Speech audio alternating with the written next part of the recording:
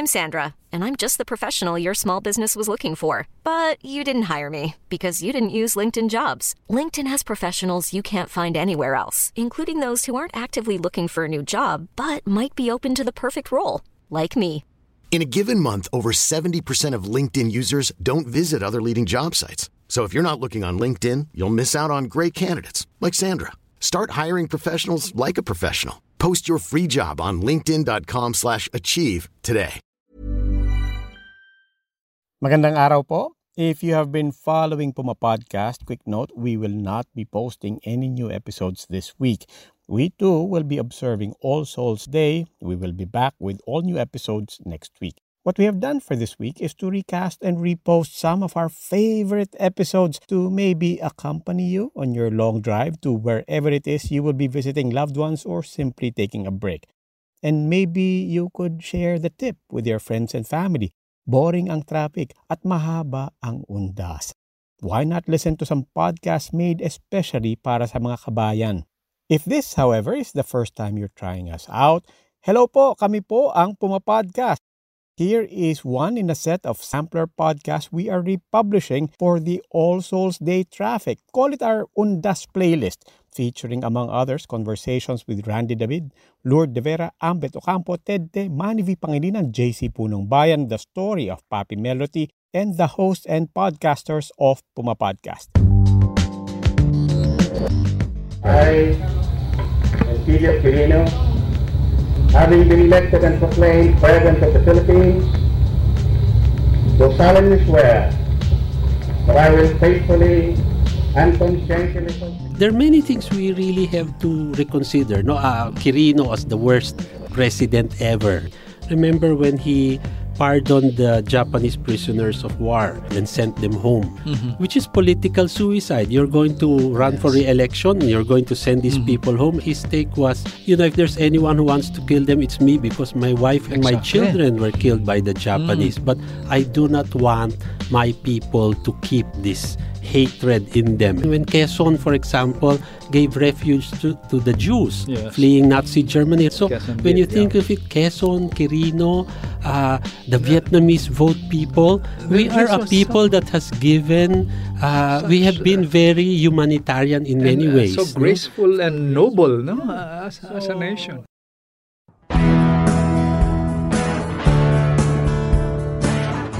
Conversations with Randy David explores the various aspects of culture, politics, religion, and everything else that makes us Filipino.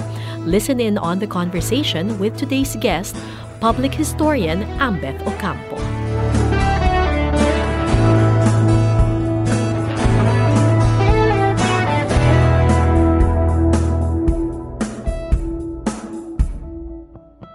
Ambet, if you look at the Filipino heroes that you've been writing about, Rizal, Bonifacio, Aguinaldo, Mabini. Do you have a favorite Filipino hero? Well, Rizal I like. You've written extensively about him. He's not really my favorite. It's just that Rizal... Who is your favorite? Rizal is the lazy historian's favorite because he left us with 25 volumes of writing. So you have a whole lifetime to dig him up. My real favorite is Mabini, who I think should be written about because one, he didn't go abroad. Except to Guam when he was exiled. But he was the guy who really saw what it was like. And I'd like to think that when we study the Philippine Revolution and we study Mabini, you actually see the past in the present. There are many people who think Mabini was prophetic. He could see what we were like. My take on that is that Mabini is not prophetic. We have not changed in 100 years. And if you study that, that's when you will see maybe one way to change the way in which we are is to know what it was like when the nation was founded. What was it like when the nation was founded? From your perspective, Ambet. In the Ateneo, we have two Philippine history courses. One is the Rizal course, Rizal and the Emergence of the Filipino Nation.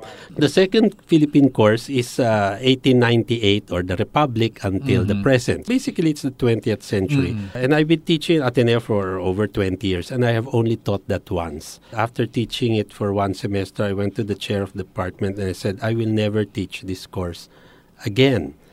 And she said, why? And I said, because I can find no redeeming factor. I mean, when we study the Philippine Revolution... You mean no redeeming value in the cause? Imperfect as it is, you know, the birth of the nation is never nice. So at least we can do things, no? We can learn from it. But 20th century...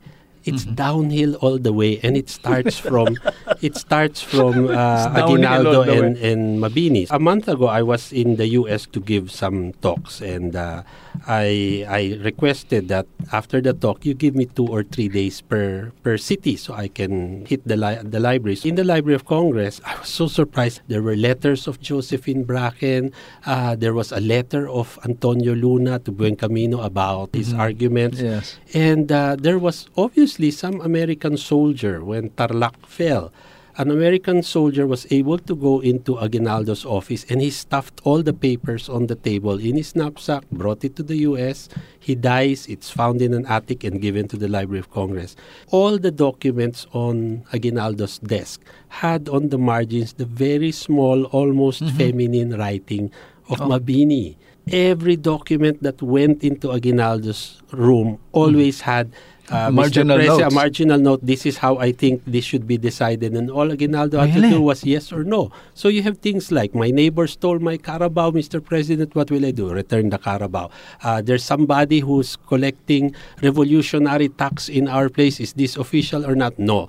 There is a soldier has raped a woman, and Mabini will write a long note. How do you expect our women to be respected if our own soldiers cannot respect them? So where did Mabini stand on the Bonifacio Aguinaldo? Well, that's also a bit problematic because in the beginning, Mabini, for example, did not like Antonio Luna, but later when he was in exile, he turned around and said, you know, Bonifacio was killed and Luna was killed by Aguinaldo because of his thirst for power. And you have to be careful about the pre-Guam and the after-Guam Mabini. That's when I realized, you know, Mabini really has to be studied again. And I only had 2 days in the Library of Congress. If I could find this, you know, just going there for 2 days, you can imagine what I will find in 2 months. No? But it showed me that Mabini was the most powerful person in the... And if you think about it, even today, you don't notice behind Aguinaldo. The executive secretary is actually your most powerful person because he can issue things by authority of the president, even if the president doesn't know. A president can sign something and it is worthless until the executive secretary verifies that the signature is the president's. And this was what Mabini was. So, and that's why they had to on top of that, Aguinaldo really trusted Mabini. Him. So you have all these little notes, his judgment, things like, and there's some funny notes like, Mabini will say, there's somebody who has arrived here who claims he's your friend and he's asking for this concession. And then Mabini says, I'm returning the papers to you and you decide the way that you decide. So you could see that Malacanang today and Aguinaldo's office before are parallel. And because Mabini was such a good gatekeeper, they had to get rid of him. And how did they get rid of him? They intrigued him. So the whole gossip about he had syphilis, that came from his being the gatekeeper. And he had no role in the Malolos Convention as a result, no? He actually was against the Constitution and against the establishment of a Congress because he wanted to protect the president's powers. It's not because they were thirsty for power. He was saying, because we are undergoing a war, you need to act quickly. And if you cannot act quickly, then we will lose. And he was accused of being pro-dictatorship. And it today when you are a cabinet member and you go through the commission on appointments, it was there. Mabini says, if I have to go through Congress and be approved, I will not be approved because they don't like me. Exactly. And therefore, you, Mr. President, will be forced to only appoint those that are in cahoots with the Congress. And we see that. If you will remember, Aguinaldo had nominated him as Chief Justice of the Supreme Court.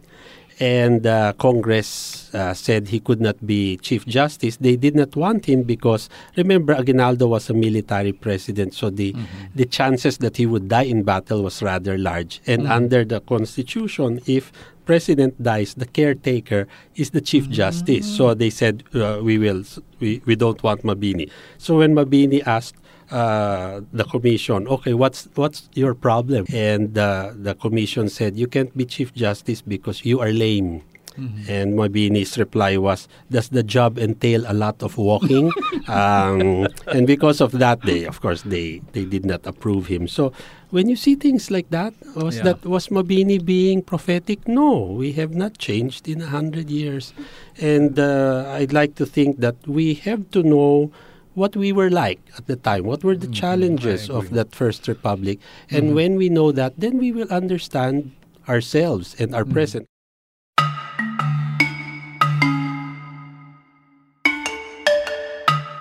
I went to the site where the Tejeros Convention was held. They were supposed to elect a new government. What you are not told in the textbooks is that the meeting was not supposed to be an election.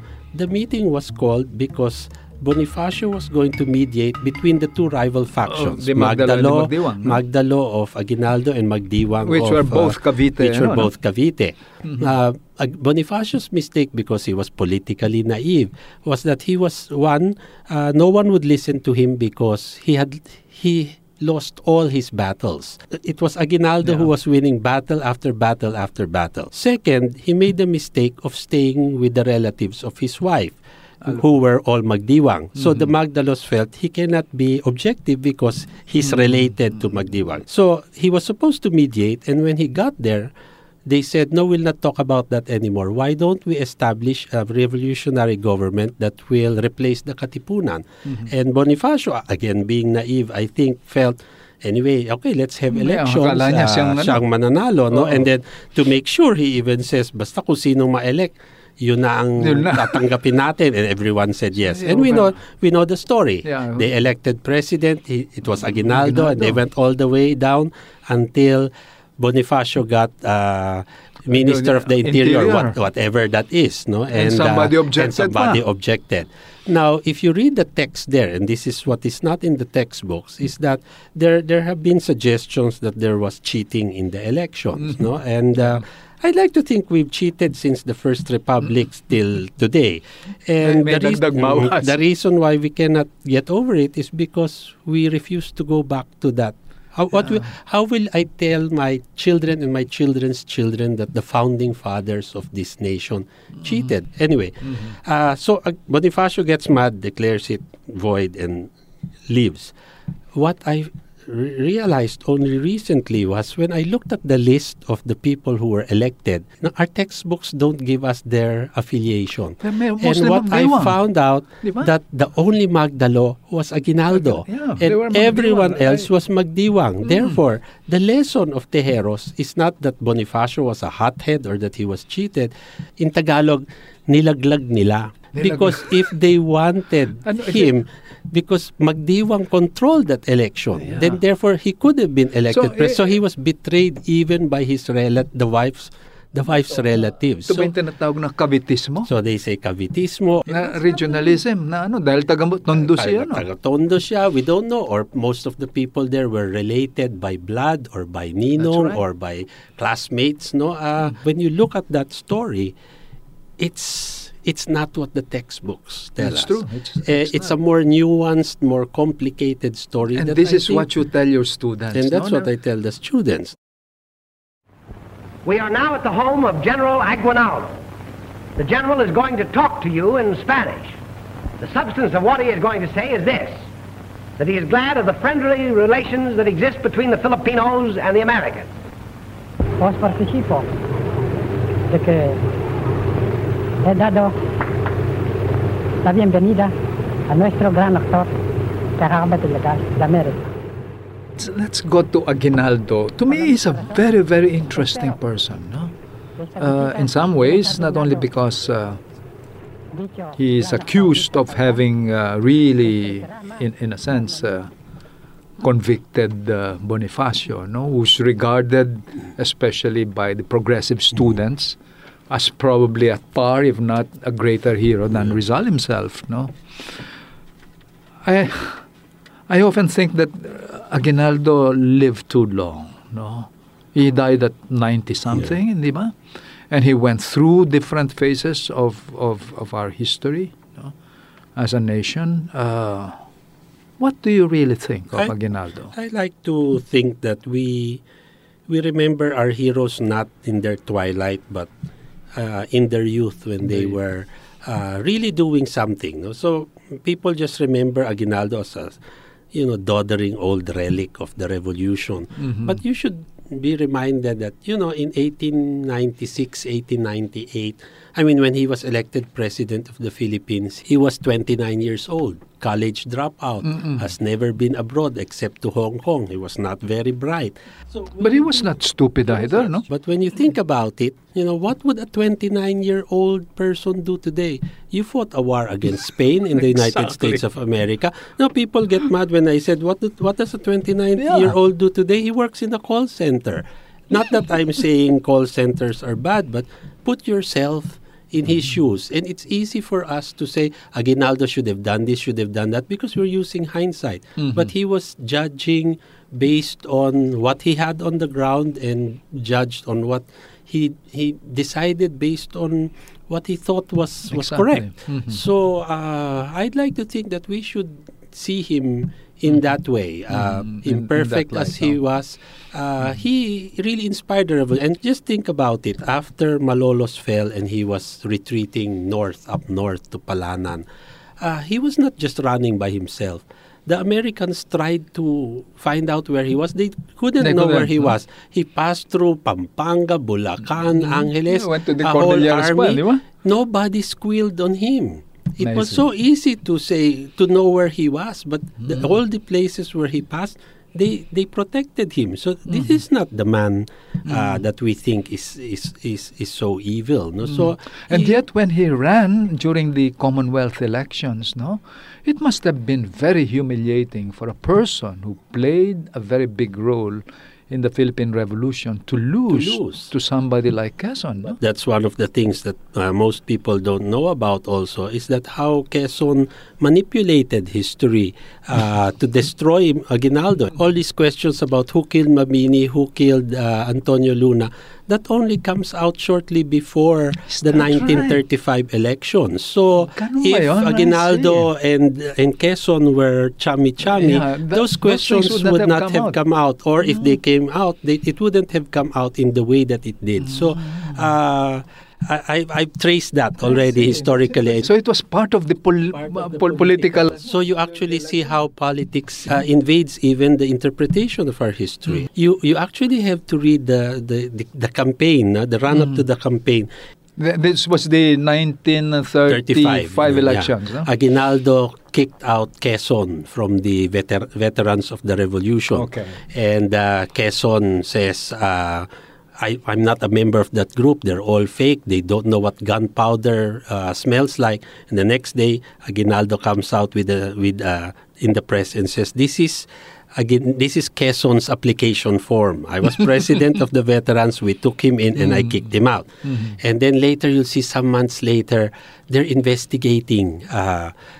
Aguinaldo owed money to the Philippine National Bank, 80,000 pesos. So what are we going to do? Why don't you pay up? What happened to the money of Biak na Bato? So all these things come out. I see. And the height of it actually is not so much that Aguinaldo, to get even, did a list of Quezon's assets. Mm-hmm. And he brought them out in the newspaper. He has stocks here, he has land here, he has so many cars.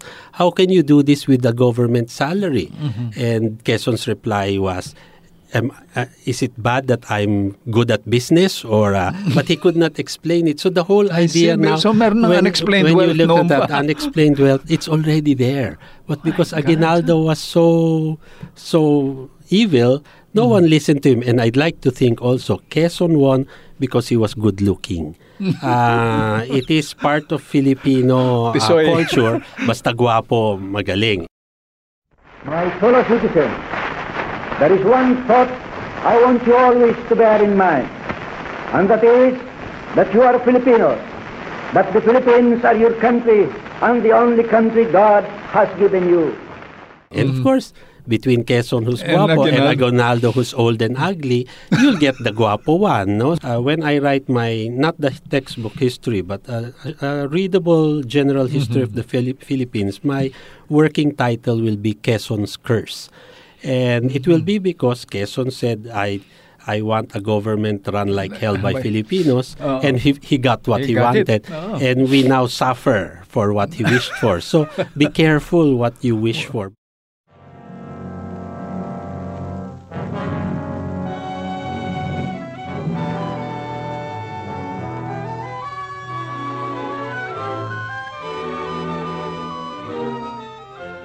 Sixth Army forces en route with the 7th Fleet to northern Luzon. Objective, to take the American flag back to Manila. U.S. guns battle Jap planes and 2 Jap destroyers. A 3-day naval bombardment of the entire Lingayen Gulf area.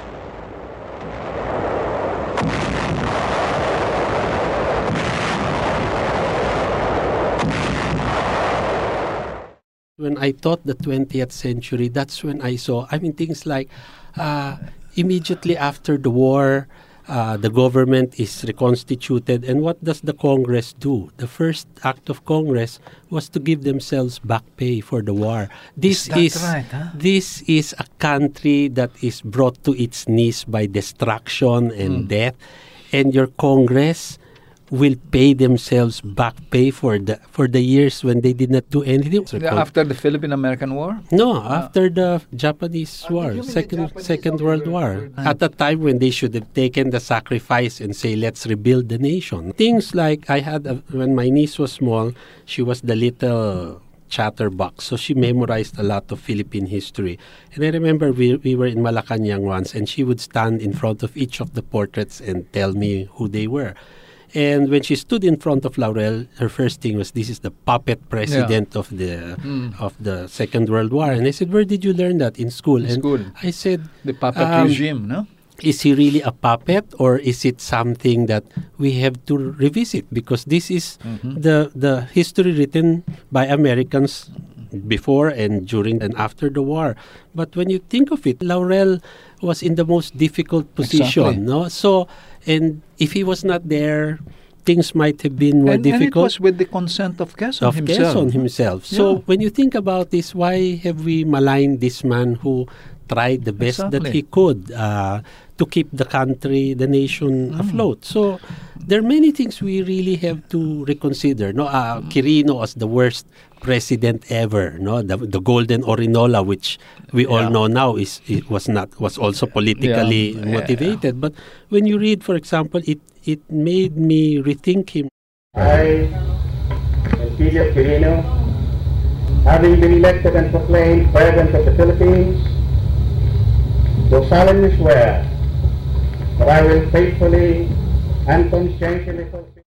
Remember when he pardoned the Japanese prisoners of war in Bilibid and sent them home, which is political suicide. You're going to run for re-election, you're going to send these people home, and Pinoy just wanted to kill all of them to get even. And when he did that, his take was, if there's anyone who wants to kill them, it's me, because my wife and my children were killed by the Japanese. But I do not want my people to keep this hatred in them, and we should move forward because Japan will be useful to us later. When you think about it, this is not the act of a man who is as evil as he has been painted to be. So he not only gave pardon to the Japanese prisoners of war, he also helped found relocation camps for white Russians. When you think of the Philippines today as providing a haven for refugees, we forget that. I mean, when Quezon, for example, gave refuge to the Jews fleeing Nazi Germany, remember, he wasn't a real president. The U.S. had to deal with his foreign affairs, and yet Quezon did it. So when you think of it, Quezon, Quirino, the Vietnamese vote people, we have been very humanitarian in many ways. So graceful and noble. No? So actually, when I think of it today, I often wonder also why why we're so negative to the Chinese. Are we being manipulated by social media into acting or deciding in a particular way? Yeah. And I think history is one way in which we have a compass. No? Can you say a little, Ambet, about Aguinaldo and the Japanese? Because he was, in a sense, also accused of collaborating with the Japanese, no? When we talk about it, the elite always collaborates, whether it's American, Spanish, Japanese. And our first example there is Humabon of Cebu, who sided with Magellan. So maybe they want to protect themselves and protect their interests. Also, maybe when we study our history, we should see how we have been betrayed by self-interest into what we have become. Which recalls actually George Santayana's saying that those who cannot remember their past are condemned to repeat it. No? Yeah. And, do you believe that? Well, when they say that history repeats itself, I often say it's typically Pinoy. We want to blame other things. History has no mind. History has no power. History does not act on its own. So it cannot repeat itself. It is people who repeat it. And we just don't want to take responsibility for it. So why do we repeat it? Because we don't know it, or we know half of it, or we are taught a fake news version of it. And so I'd like to think that's the role of the historian today in a world that is plagued by fake news and people who believe what they want to believe. No, an example, I posted a photograph of the ABSECOM van where Ninoy was taken, and it was decrepit. It was a wreck. Where is it now? It's being restored to be put in a human rights museum. Just seeing it sent a chill up my spine. I couldn't even enter. Even if I'm normally curious, I couldn't go inside. Inside the van? Inside the van. I was repelled because there was graffiti on it. Fuck you, boy. Pok pok. And I felt this was almost sacrilegious because... So I posted this, and the comments were very instructive of how people deal with history. Of course, there are people thanking Ninoy for his sacrifice, people who lived through martial law. Yeah. But there are stupid comments like... Cory and Noynoy are secretly jumping with joy for this man's death because they wouldn't be president. And consecrate myself to the service of the nation. To the service of the nation. So help me God. So help me God. Yeah, what accounts for such comments, Ambet? Maybe it's because we live in a world where we don't trust institutions. We like to talk to our neighbors instead of listening to an authority on something. People don't read newspapers anymore. Well, a newspaper, is curated because you write, you sit down, you think, you subject your writing to an editor who will vet. Right. But now it's just you can say anything you want, and you say you say many things which you will not say to a human person. Exactly. Face to face. The internet brings out the worst in human nature. It's a new generation. But how do we live in that world? This Ninoy thing made me reflect on my life as a historian. What does history and historians have to give in a world that does not want to believe you anyway? So I guess maybe you just plod on and hope that people will remember and people will find it useful. I'd like to think that when Rizal puts himself in the shoes of Filosofo Tasio, I write, but I will write in code because this generation will not understand, but another generation will, and will know that not everyone was sleeping during the dark. So we write for the future. It's something that depresses and inspires me at the same time. Ambet Ocampo, this has been such a wonderful conversation. Thank you for coming to my podcast, and I hope we will welcome you soon into your own podcast. Yeah, thank you. You're welcome.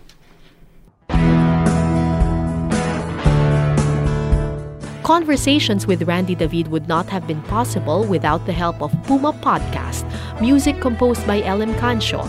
You may reach us via email at rsd.podcast@gmail.com. You may also follow us on Facebook at Conversations with Randy David and on Twitter at Prof. Randy David. This is Cara David, hoping that you can listen in again in the next episode. If you like what you hear, please tell a friend. And do give us some good reviews on Spotify, Apple Podcasts, Google Podcasts, Anchor, Stitcher, or wherever you listen to podcasts. It really does help. Meantime, we suggest you click subscribe on your player and let us autoplay and accompany you on your trip. When you get back, we hope you continue to accompany us on ours.